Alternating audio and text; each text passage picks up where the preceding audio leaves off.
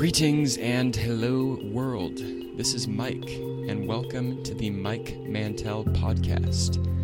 On this podcast, I will be exploring wisdom and the state of culture by entering into trippy, intimate, conversational vortices with thought leaders and waymakers and big splashers from all different angles of the consciousness movement. This is my first episode, so welcome and thank you for listening. And I gotta say, I'm so stoked to be getting this podcast out into the world. I had a dream for this project years ago, and it took such a long time for me to own the dream, acknowledge the dream, and then for circumstances and situation and timing to line up for me to be able to pursue this. And God, I am so grateful and feel so privileged to have the opportunity to talk to super badass people and learn about life from them. So the super badass dude I talked to today is a guy named George Pitagorsky. George lives in New York and he's a spiritual teacher. He teaches a variety of wisdom traditions. And I met George when he was teaching at a Buddhist center in New York called New York Insight. And I took a 6-month class from him, and it was at a pretty pivotal time in my life when I had just gotten back from traveling and monastery hopping, and I really wanted to commit myself to my spiritual path and wanted to become a monk. And yet, I found myself living in New York City because I had fallen in love with a beautiful, beautiful woman. And so I was trying to reconcile living in a city and wanting to be more committed to my sense of spirituality. And taking this class from George really helped because the whole theme of the class was exploring the depth of Buddhist principles and applying them to everyday life out in the world. So in today's episode with George, we touched on a similar theme. We talked about how to explore the absolute truth of human reality and reality beyond humanity, and how to integrate that into the relative truth of just getting through the day and having relationships and making money and dealing with the nitty-gritty of life and finding the balance between the absolute and the relative there. And we talked about where the balance is between the wisdom of ancient spiritual traditions and innovating to update that wisdom to fit modern contemporary contexts. And we talked about intimacy and the role of intimacy for a spiritual teacher, and how to transmit wisdom through mere eye contact and presence. So, I hope you have a blast listening to the episode today, pick up a nugget or two, and I'm super grateful that you're listening to this podcast, and it's really such a joy for me to be able to open up my curiosity on these amazing people. And I really hope that you learn from either my process or my curiosity or these people's process, and that you get some value out of this podcast. If you like this episode, I urge you please to go to iTunes and give this a 5-star rating and or write it a review. I would be so immensely grateful. If you give this podcast a 5-star review and or write a rating for it, and it feels in alignment for you, send me a Facebook message and I will give you a sincere compliment. I will look at your profile and I will do my best to get a sense of who you are, and I will give you a genuine compliment.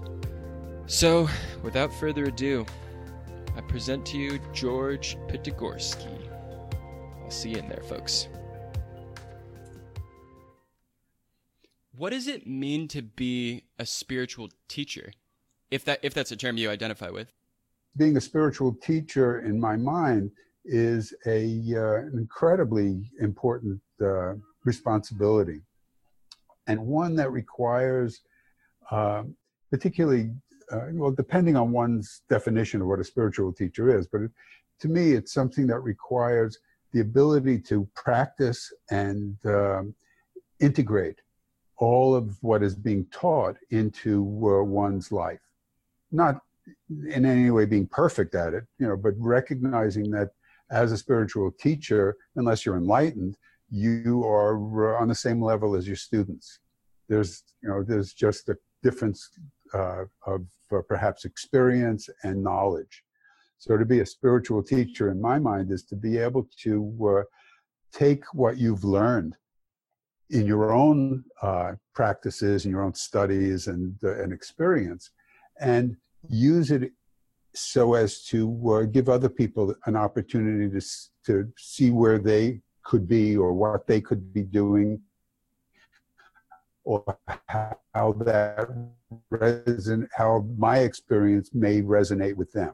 And in doing that, it's, I think, important as a spiritual teacher to maintain an adherence to a wisdom teaching, or perhaps an eclectic wisdom teaching, but to not make stuff up. You know, it's not like creating a new age religion of some sort. There's enough intrinsic knowledge and wisdom in the world over the last, who knows how many millennia, to work with and to use as a framework, and to make sure that one is in sync with that whole set of experiences and practices and values and so forth. Does that make sense? Yeah, totally. That was really, well, first of all, a really interesting way of looking at it, of viewing a teacher just as somebody who practices and really embodies their own path and is just further along their path and experience than someone who might identify not as a teacher or as a student. But I appreciate that definition because there's such a humility to it. And I think that really helps negate like a lot of the, I don't know, inherent power dynamics that I think can seep into just teacher-student roles. Though there was also, I wanted to ask you, what you said at the end there I thought was super interesting about not making stuff up. And I'm curious where the line for you is there, because like, at least in the way I'm looking at things right now, it seems like anyone's worldview where I'm learning from wisdom traditions and I'm learning from teachers and people with more experience. But at the end of the day, I still am making up my own worldview and am creating my own path. And I'm wondering for you, what's the difference between making something up and like, and just kind of being existentially responsible for your own worldview? That's a great question. So, what's coming up for me with regard to that is that the line is really about, first of all, recognizing that even if you think that what you're doing is like completely solid and like really healthy and getting you enlightened, and maybe you are already enlightened, if you can question that and reflect it against the the kind of the wisdom teachings, that you will be more likely not to cross any kind of line of creating a delusion.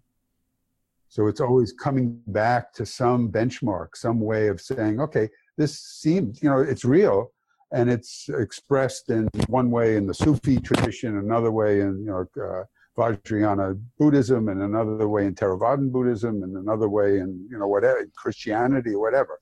So you've got now the ability to take in the teachings from any number of those traditions. Because we're in a multicultural, multi-traditional environment here. We're a Christian, Judeo-Christian country. You grew up in a Christian home? Jewish? Jewish. Yeah. So that whole tradition is like somewhere in the bones and genes and mind. And then you come in contact with the Eastern traditions and what have you. So you start to see a commonality. Where is the commonality? What are each of them really bringing to the table as the core teaching that they might be having? So if you can take it from there, you now see that there are distinctions between them and contradictions between them and so forth. My practice has been to basically recognize wherever there's a contradiction between different levels of, different kinds of teaching traditions, different traditions, there's a possibility that neither one of them are correct, and that there's a way of stepping back behind that and seeing what the reality is. So rather than getting caught up in some kind of doctrinal argument about something, you transcend the argument. Now, at the same time, there's a lot of usefulness in having the argument, in having a dialogue and having debates and all of that.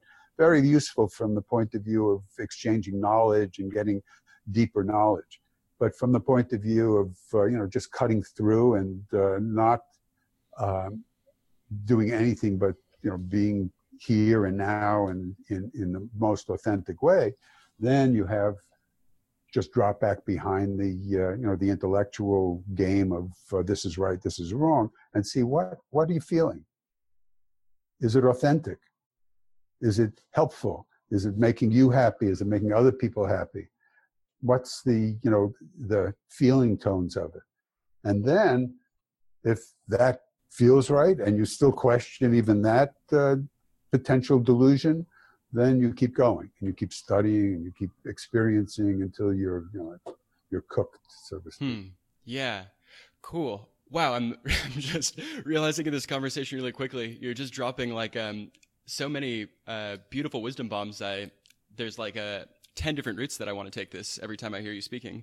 But at least one place I want to go was something you were saying at the beginning there of studying different wisdom traditions and using those as reflections and benchmarks.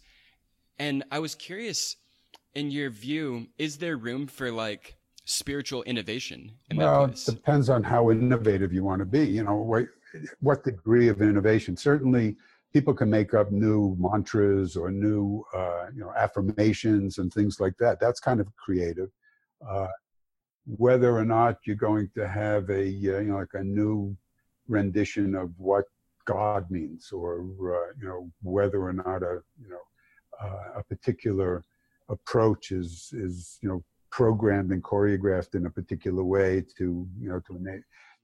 I personally, I can't say one way or the other. I mean, clearly some innovation is necessary because we're adapting teachings that come from different cultures to a new cultural milieu. So there is a certain need for innovation, but if you take it too far, then it waters down and becomes ego driven and gets just more samsara. So what's the right balance? I don't know the answer to that question, but it's always look for the middle ground in some way. Yeah, totally. Cool. I like that. I was also wondering if when you were speaking of like the process of looking at different traditions and seeing where contradictions arise, at least in one's own experience, are there any contradictions that you've come across that have really struck you, whether recently or just in general? Well, a couple. I mean, when you look at it from a philosophical and theocratic perspective, there are certainly differences and seeming contradictions between the notion of self and non-self. And between the Hindu and Buddhist traditions, as I understand it, there's that ongoing issue. Certainly, there's a interesting distinction between the Western, the Judeo-Christian religions, including Islam in that, in the way that they perceive a single God as opposed to multiple gods with respect to the Hindu tradition, and a no God with respect to the Buddhist tradition. These are contradictions that for me have been kind of interesting to explore, to find what's underneath all of that. What are they really trying to say? And so I tend to not get into to the surface of each of each of those traditions, delved into a number of them, but to rather say, okay, stepping back, if I'm interpreting the Judeo-Christian approach and philosophy in a reasonable way, I see that when they talk about God, they're talking about this totally unfathomable, unbounded, beyond any kind of naming capability, without concept. And when I look at the Buddhist tradition, I find that the non-dual state, the state of perhaps enlightenment, and in some definition of what that means, is kind of the same thing. It's like this unbounded, clarity, emptiness, beyond any kind of concept as the fundamental ground for everything. So how different are those things? So so that's the way I've kind of reconciled. I've come down to that that notion of what's the ground. What are we really dealing with here? And whether you call it love or Rigpa or God or whatever, it's the same thing. It's the basic ground from which everything now appears. And seeing it that way enables me to recognize that I'm more in the appearances mode of operation, samsara, and moving through my process of coming back into immersion, or I'm not even coming back to immersion, recognizing that I'm already immersed in that ground and not flaking out into into some kind of deluded state, caught up in samsara. Yeah, totally. And well, yeah, when that space that you're talking about of, I guess, the different words you threw on it of God or love or whatever, I guess, like, well, in my experience, I've touched places that I interpret to be that place, or at least directions towards that place, as little kind of what feels like clues along my path. And it made me, well, just wonder, in your experience, do you remember the first time that you either touched or came into contact with that place? I could say there was a very interesting experience that I had when I was maybe around in my 30s sometime. So my son, who at the time was maybe 3 or 4 years old, I think, he wanted a rifle. It was like a plastic rifle that shot these little yellow plastic pellets. So this is in the early 1970s. My wife and I are both totally appalled by the idea of getting this kid a gun, but he he persevered, continuously recognizing that this is what he wanted. His desire was like very, very strong, not in a negative way, but just persistent. So one day I'm walking in Manhattan, going to the subway, and clattering to my feet comes this rifle, the exact thing that he was looking to get. It just falls to my feet. And I look around, there's like old people, moving back and forth in the streets, going wherever they're going. And there's this thing. Nobody seemed to look back to the fact that they dropped it or anything like that.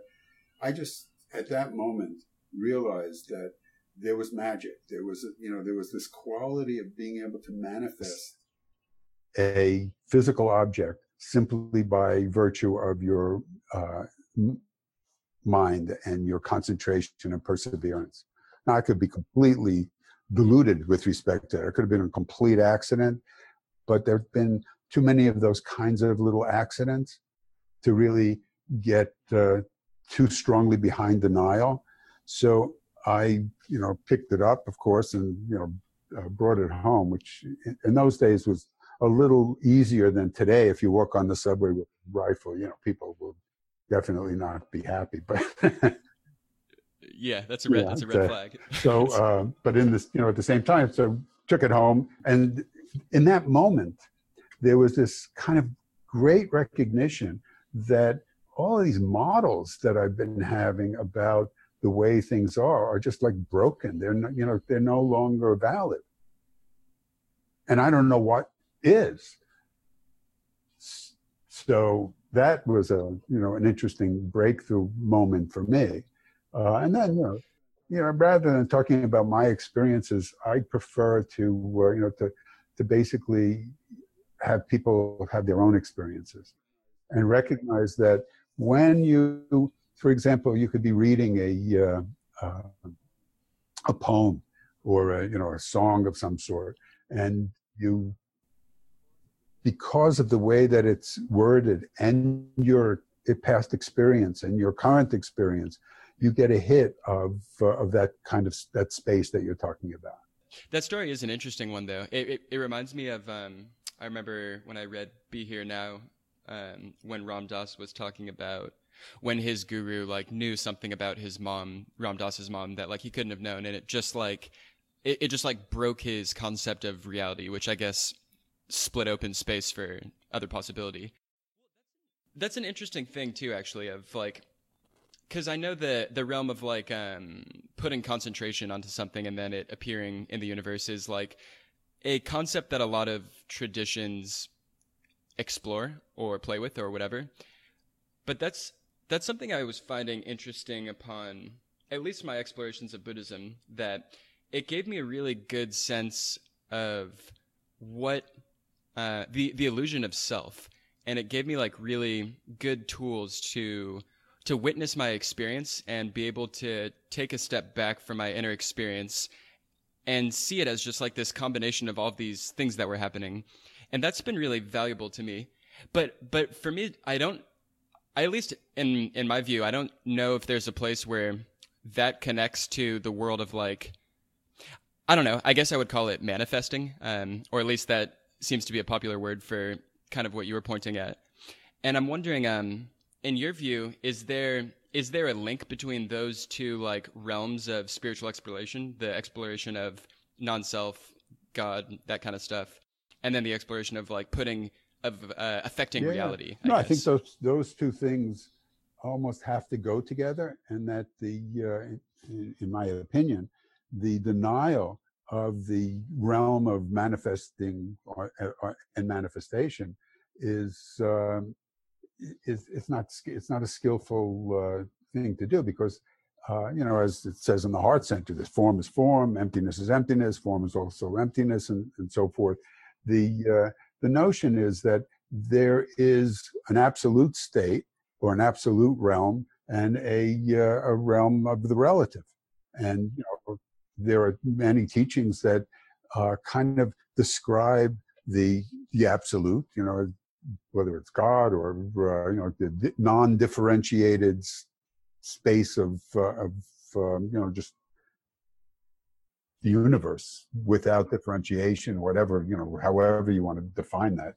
And then the relative state is the state that we find ourselves in when we are in a body and we have an intellect, we have a community of relationships of not only humans but all things and beings. So we've got that's happening. So we can't deny that is happening. So now, how do we make the best of that? So if one cultivates that sense of insight into the nature of things as being, as you were saying, if you do the practice of Vipassana, for example, you're going to get the insight into the nature of your mind and the nature of your environment. You see it as impermanent. You see it as empty of self. Everything is just phenomena arising and passing away. So now you're in this state of understanding that, embodying that knowledge, and you're now in the process. Process hasn't stopped. So there's this process that's going on, and your ability to manage in it, to work in it, to be not kind of just driven down the path by it. Your ability to do that is enhanced greatly by your understanding that comes from the realization of some kind of a non-dual reality. Huh. Oh, wow. That's a cool way to put that, of like, in realizing or exploring the absolute, it gives more agency in the relative. So, but now it's an integration as opposed to using it as a tool. It's now, how do you integrate those two things? Because as soon as you start using it as a tool, now you can get caught up in the strength of manifesting things. So you start manifesting cause or, whatever. So there's a need to, continuously go to integrate those two, as opposed to using one in the context of another. And then the integration is now allowing you to use the karmic process that you're involved in as more fuel for the for the fire of ultimately realizing nirvana. because everything that you're coming in contact with is just it's more phenomena, but will you still be caught up in it? Will you be, involved on a neurotic level or, some other kind of level? How is it playing out? And how are you using the playing out and your observation of it to increasingly inform your practice? Right. Yeah, totally. Gosh, I feel like there's certain things that it always comes down to, and balance just seems to be one of those things that just always makes sense. Just because, yeah, hearing you say that, I've personally totally been in places where I'm out of balance and pursuing the absolute, and I remember periods of my life where I thought that every conversation had to be about the meaning of life, and fun wasn't a thing, and it was just so heavy. And I've certainly been out of balance, probably am out of balance currently in the other direction of really valuing the relative and putting so much stock in the material world. Well, I'm curious, what's the relationship when you're speaking of integration and realization? As I understand it, if one fully integrates that wisdom, that unnameable thing that that's represented in the absolute, that if one integrates that into in with the relative, that's realization. I don't think that there's any more heaven than being able to completely integrate the teachings and your practices into your day-to-day life, and appear as as much of a bodhisattva as you can possibly do,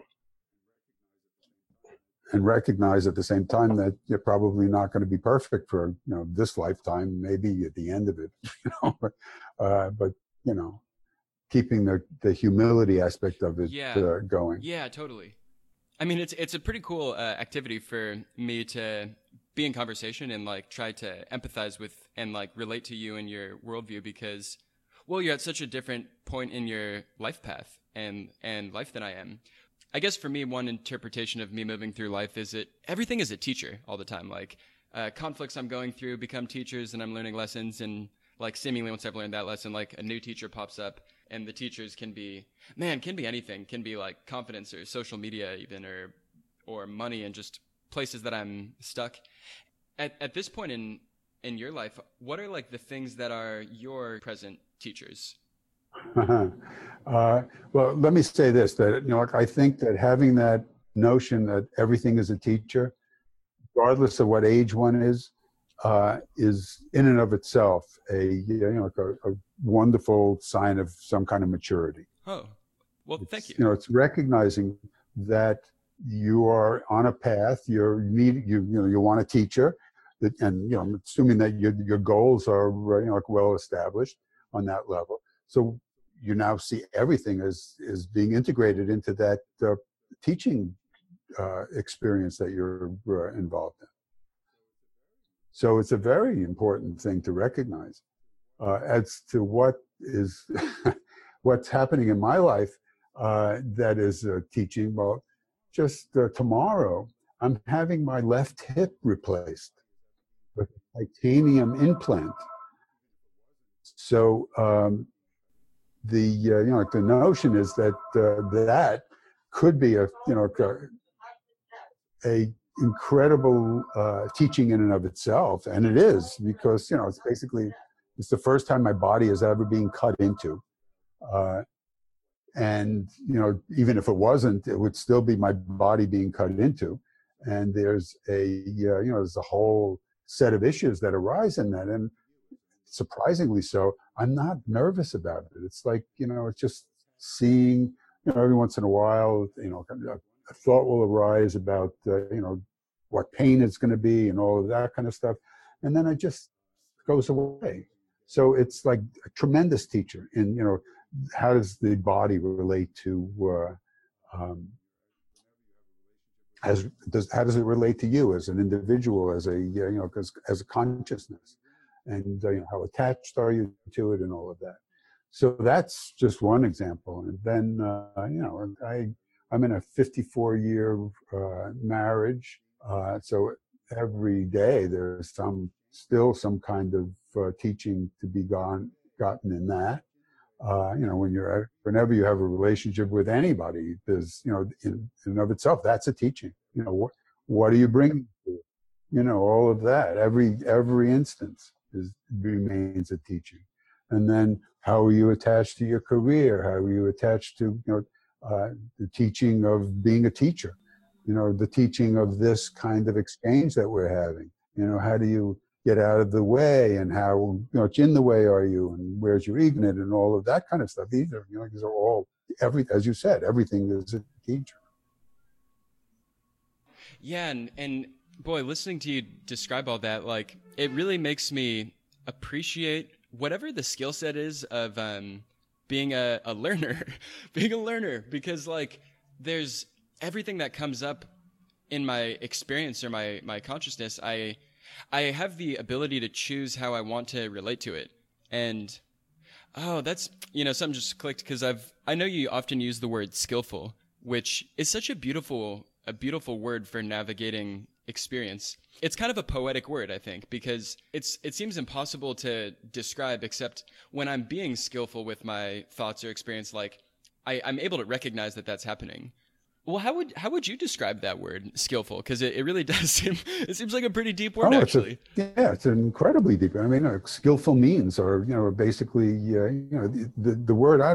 I'm not. I probably have it somewhere in the back of my mind what whether the Sanskrit or the Pali term for skillful is, but to me, it is something that is in keeping with achieving your objective within whatever values or constraints that you have. So that's kind of that's my project manager, chief executive officer, chief information officer mind clicked in to that definition. But it's kind of, that's what skillful is. So if your goal is to, become increasingly lighter, then whatever it is that you're doing, is it getting you closer to that, or is it getting you further away from that? If it's getting you further away, then it's not so skillful. If it's achieving what you want, then it becomes skillful. So it's that quality of, I guess, practicality. Is it practical? Is it something that you can really say is a useful and an effective way of doing something? In sometimes there's, in the Buddhist tradition, there's right this and right that. There's there's a notion of what right means, and that in many cases, really what it's, right speech and so forth, skillful could be a term that's used that doesn't have some of the connotations that the word right has. Where right is, associated with wrong, basically. There's an immediate, judgment and involved in it. And then, all sorts of things fall out of that. Where skillful is much more technical and lighter in terms of its baggage. What would you say that your experience in like project management and coming from skillfulness from that angle, and you were saying like the ability to achieve what one's viewpoint is set on, or like view is set on, have those skills, do you think, translated to your spiritual skillfulness? Yeah, I think so. I mean, I think it goes back, it's more of a cyclical kind of thing. One enhances the other. But yeah, I think that, that having that, for me, having that mindset of projectizing things is, it's certainly, like everything else, a double-edged sword, but it basically says that if you can manifest things, if there's like a skillful way of operating and a sense of what one's goals are, then you have an opportunity to channel your energy in a certain way. Yeah. So, and then the skills that come along with, with managing a project are like the same skills that are used in managing a life. It's like attention to risk versus reward, attention to cost associations and time associations. As long as we're in the relative realm, those things have some relevance to us. Yeah. Oh man, that's so cool. That I've been thinking a lot about mastery recently, and because what you're saying is it's like everything's a fractal of each other. Like if I study enough in almost anything, it feels like I can see everything in that, and that's why mastery seems so cool to me, because it's just choosing something almost. I mean, it doesn't have to be arbitrary, but choosing something almost arbitrarily to just get super deep into, so that you can learn about everything through that thing. It's really cool. Yeah. That's I think the notion behind the Zen arts. You focus in on something, and you make it your effort to perfect that. And while recognizing that it's never going to be completely perfect, you use it as a vehicle for your, for your life, for your practice. So at the same time that we're talking about that, I'm looking at a picture of Maharaji. Maharaji from, you mentioned Be Here Now. So I'm looking at a picture of Maharaji and a picture of Hanuman. So, so we're talking about mastery and, the okayness of making things happen, of manifesting. Because I think that those, that's really what we had brought up before. So that's on one side, and there's a lot of the whole tantric Buddhist or Vajrayana tradition has got a lot of manifesting going on in it. And so same with many other traditions. Anyway, so that's on one side. The other side is like when I look at Maharaji, I'm reminded that it's all just a play, and we don't really have much in the way of control over it. It happens as it happens. And how do you bring those two together in in a comfortable, practical way? There's a wonderful story that I've heard like hundreds of times, it seems, but a lot of the Western followers of Maharaji were on a bus, and they were going one place, and they were rerouted and so forth, and and their goal was to see Maharaji, and it turns out that he's on the side of the road and already had prepared a like a meal for them, and welcomed them and so forth. And it basically said that all of the decision making about what route to take and whether to get here or there was just futile. Right. Right. And right. But so that's but, one but they side didn't know that when they were making it. Huh? No, they didn't know it at all. So they did their dance, and and then came to that realization. But if you take that too far, you become if it was possible to become like like a total renunciate and live in your chosen environment, then you could live that way. Not making decisions, not manifesting anything. But if you're living in in the world of things, and you want to have a lifestyle that's that's comfortable and so forth, you need to manifest things.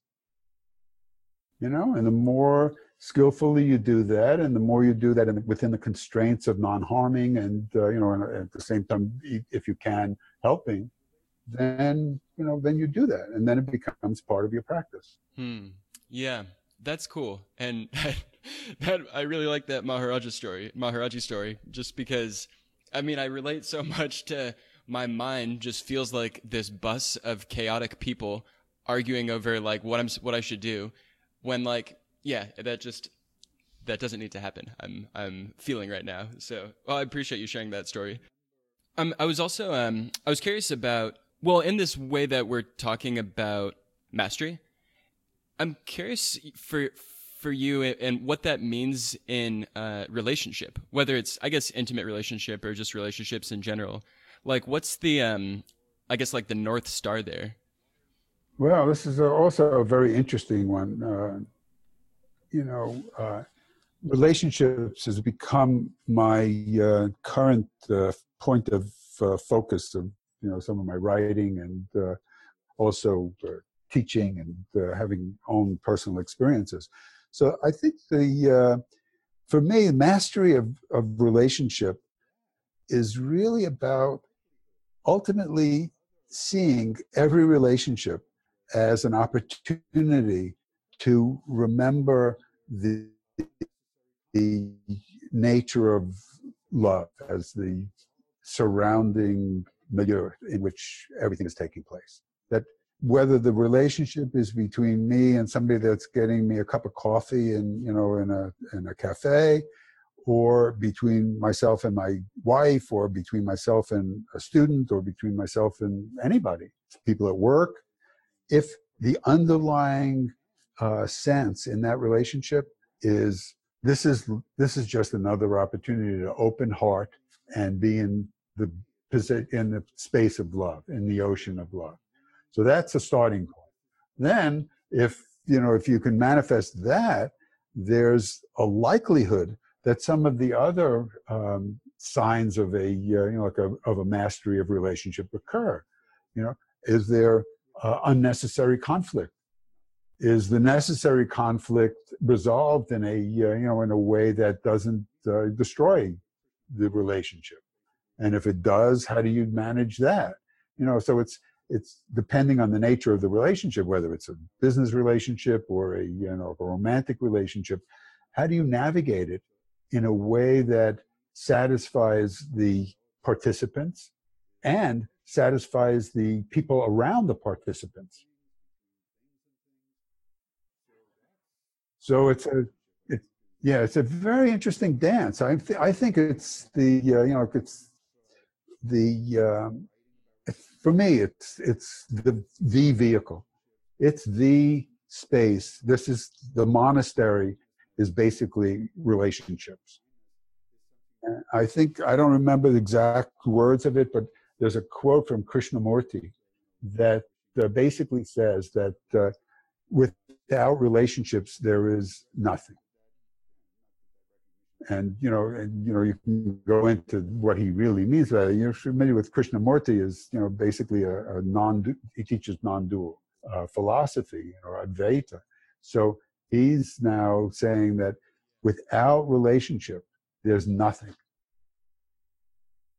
So everything that we are seeing in the relative realm is relationship between people and things, between things and things. So that's relationship, I think, is where it's at. And I think we're seeing at this very moment a lot of people are writing about relationship. There's people are speaking about relationships. We've moved from pure loving kindness meditation to recognizing that loving kindness is something that manifests itself in relationships, and not just sitting on a cushion and wishing everybody to be well. So it's that I think that not that recognition is totally new, and it's always been there, but now we're starting to see more of an articulation of that, and I think that that's very important. I really like that idea that everything I'm in relationship to, I guess, everything in the relative world. Like, I have a relationship with my pen right now that I'm holding, and a relationship with my computer and with you. And I guess the more intimate the relationship, the more, I guess, the more complexity is there. It's like, in my experience, it seems to open some kind of channel bigger the more intimate the relationship is. The more, yeah, it certainly gets you, it pushes more buttons on one level. It really involves a much deeper level of your psychodynamic and even spiritual qualities. That depth of relationship in a very intimate relationship is really putting you in touch with a level of your experience of your being that is not touched in a not in a non intensive, non intimate relationship. So they're very important, and I think that interestingly, it's a there's this whole tantric set of practices, this tantric approach, which often gets boiled down to to sexuality, but it's certainly not limited to that. But part of it is the recognition that when there is an extremely intimate relationship, there's an opening that creates an opportunity for experiencing unity. And in that experience of unity between two, there can be now one can take away from that first of all, you come in contact with your own hindrances and obstacles, but two, you can come away with that ability to transfer that sense of of connectedness, that sense of unity in all of your other relationships as well. What do you mean when you say transfer there? Well, let's say you're in an intimate relationship and there's a lot of loving feelings, there's a sense of wholeness and that kind of thing.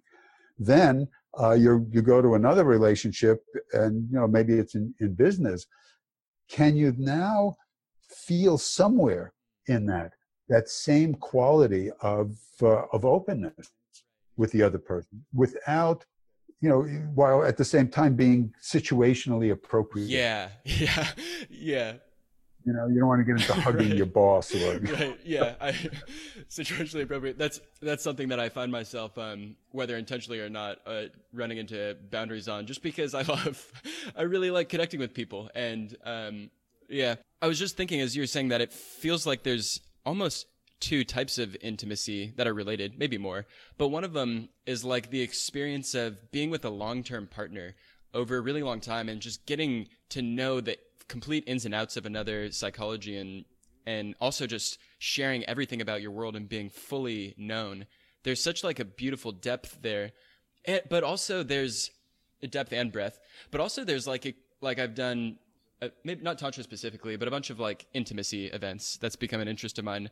And sometimes I can meet a person and for the first time we're looking at each other in the eyes and it feels like we've sunk into, I don't know, sometimes it just feels like we're in this completely separate world and are penetrating a hole in reality that we're existing in. And that can be with like a total stranger and just happen like once, which is really deep. Yeah. Well, it's a very, I think, interesting thing to, particularly at this juncture in my life, is that more and more I'm finding that ability to have those quick types of intimate, relationship. I'm not talking sexually at all. It's like, but what I hear you saying is that you meet someone, you look into their eyes, you have the intention to open, and all of a sudden there's a chemistry there. Is that what you're saying? So what is that chemistry? And do you just deny that it's there? Do you jump into it in a situationally non-appropriate way and so forth? How do you manage it? But certainly it is like very powerful stuff. This is huge energy that's being experienced. How one deals with that is a very, very important and not so well answered question in a lot of the teachings. You see what's happening in some of the teaching traditions, and not only in Buddhism but also in Christianity and so forth, is the abuse, sexual abuse of of students and of parishioners and all of that. So now some of that,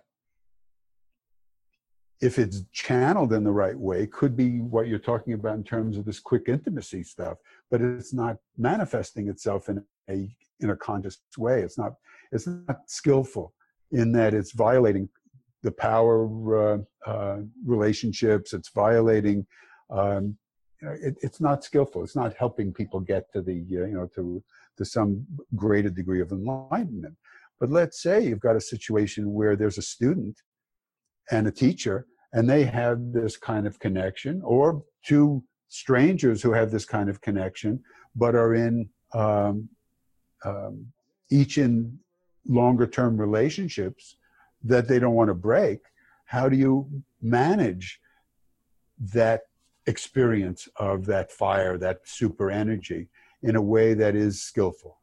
Yeah, totally. I mean, I think it's such an awesome and like nuanced and complex inquiry, because the whatever chemistry is, it's so, I mean, it's an invisible thing. And I find this whole area really fascinating in that I had an experience maybe three months ago where I was visiting a friend, and she lived in Hawaii at the time. And what the trip ended up being was her acting, I don't know too much about archetypes, but acting as an archetype for me of either a sacred prostitute, or I think there's another word that represents something like that. Yeah, bikini maybe is a way of putting it. It's not, certainly not meant as a prostitute, but a bikini in the Tibetan tradition is a visitation by a female, embodied entity that often opens one up to experiencing that kind of quality that we're referring to, that's energy on some level. Yes, yeah, totally. That feels right. And there's another word I've heard. I don't know what this one means. Sex priestess, but yeah, I guess I've come across those words in like New Age exploration, which has a lot of, well, all kinds of stuff going on in there. But it was so fascinating because in her acting as a Dakini, essentially what happened was we just fell into a space of intimacy deeper than I had ever been in before, and it felt like I was like, my level of consciousness was just rising into her field, and I was just existing in that field of deep connection with her for several days. And then when I left, it was like, I mean, it faded off for sure, but it was like I just upgraded my ability to meet someone in intimacy. And then I was able to connect with people intimately and like bring them into a higher field than previously. It was really quite a trippy experience. Yeah, well, that's exactly what I was, expressing before, is this notion of having that experience and then being able to transfer it and share it. That's that's extremely, great stuff. But now, do you did you break any precepts, in doing that? And if you did, what's the balance between those precepts and the use of that energy in that skillful way, and how tight does one couple in with these precepts? Do you mean specifically like the Buddhist precepts? Yeah. So that, let's say that you've signed on for the precept of avoiding any kind of sexual impropriety. Okay, what's impropriety mean? Yeah. Well, usually adultery, some kind of child abuse, things like that. It has a lot of different, potential nuances to it. But but misconduct of some kind. But say that you're well. Here's another story that I've recently read, and it's about a very, very accomplished practitioner is visited by first a woman, a lower caste. He's basically at first in the Hindu tradition, so he's visited by a person, a low caste person, who offers him meat, and he turns down the meat.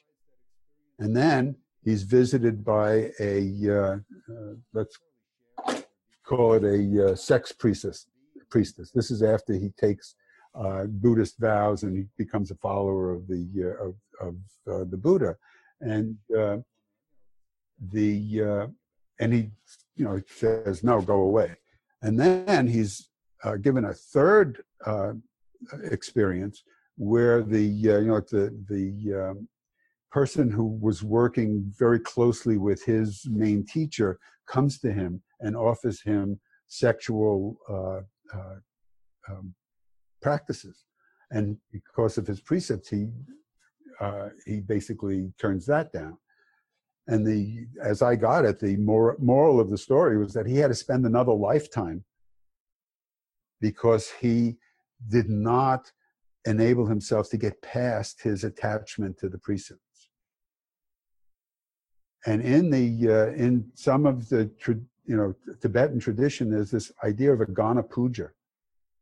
A Gana Puja, as I understand it, is a ritual in which all precepts are suspended as a way of, basically seeing that they're just more manifestation of mind. They're more phenomena that are occurring, and so all of that. So this is a ritual then. But now we don't have. I mean, sexuality as a part of that is is considered to be the ultimate. So you've seen these iconographic representations of Yab Yum. Yeah. What's Yab Yum? It's the intertwining of male and female. So there are images of yogi and yogini together in sexual embrace. So that's been the kind of the pinnacle of that kind of experience, because that's where the greatest intimacy between two people theoretically is. But as you said, there are many dimensions to it, I believe. I mean, my experience is that there are many dimensions of it, and sex is, while a very, very strong dimension of it, has a lot of baggage associated with it. So can one connect in a way that still provides that experience of deep intimacy with the other, and not necessarily sharing your deepest secrets, but just being together in that way of just being totally open and not having a lot of issues with one another, that thing that you're talking about. That makes me wonder about, because I agree that, to me, sexual energy can arise in spaces of intimacy, and to me is just one expression of intimacy, but not necessarily deeper than others, or deeper or better. For example, dance is a really big part of my life, and I find I can intimately connect with people through dance in ways that are really profoundly deep, and just as deep as a sexual connection. And it makes me wonder why wisdom traditions all seem to be hard on sexuality. They all seem to have some warning against it. And I mean, I guess sex is very seductive and touches into a primal instinct. But yeah, I just find all of the baggage so troublesome. Well, but keep in mind that if you in India, there are temples filled with iconography, statues, and so forth that are representing the sexuality. And in the Tibetan tradition, there's also an underlying understanding of the use of sexuality as tantric in tantric practice and so forth. That's there. It's not on the surface because basically it is such a strong energy and so easy to get caught up in, and so easy to enable abuse, and it's got a lot of energy. So the energy can be used in negative ways or not. So it's been kept under the surface in those traditions, and in some cases to the extent that it's become eliminated because of a certain puritanical view that maybe even comes more from the West than in the East, but has influenced these traditions, so that it's no longer acceptable. Look at the whole Rajneeshi experience was an example of sexuality being something that was accepted in that circle as being a spiritual practice. But very quickly it got into orgies, for pleasure kind of thing, as opposed to intentional use of the energy to transcend the self. So there's a lot of interesting stuff in it, and my feeling is that unless you're really in a very, very kind of special situation, sexual relations between partners on that level have to be very, very carefully managed by participants, not by some external body. But so that, if you take that now off the table and you use dance, which I think is a great analogy, you're still getting that same kind of experience. And maybe it's lasting for 20 minutes. And then it goes away, but you've had that experience if you're conscious. And you can see how it now relates to the sexual experience that you have with a partner or an experience you have in work. It all becomes a dance. I had a lovely experience a couple of weeks ago. I was coming back from from somewhere. I was passing Madison Park, and in Madison Park there was a big band playing salsa music, and it's a whole bunch of people, and everybody's dancing. So I danced with some woman, and we had a great relationship in the dance. We never even spoke to one another.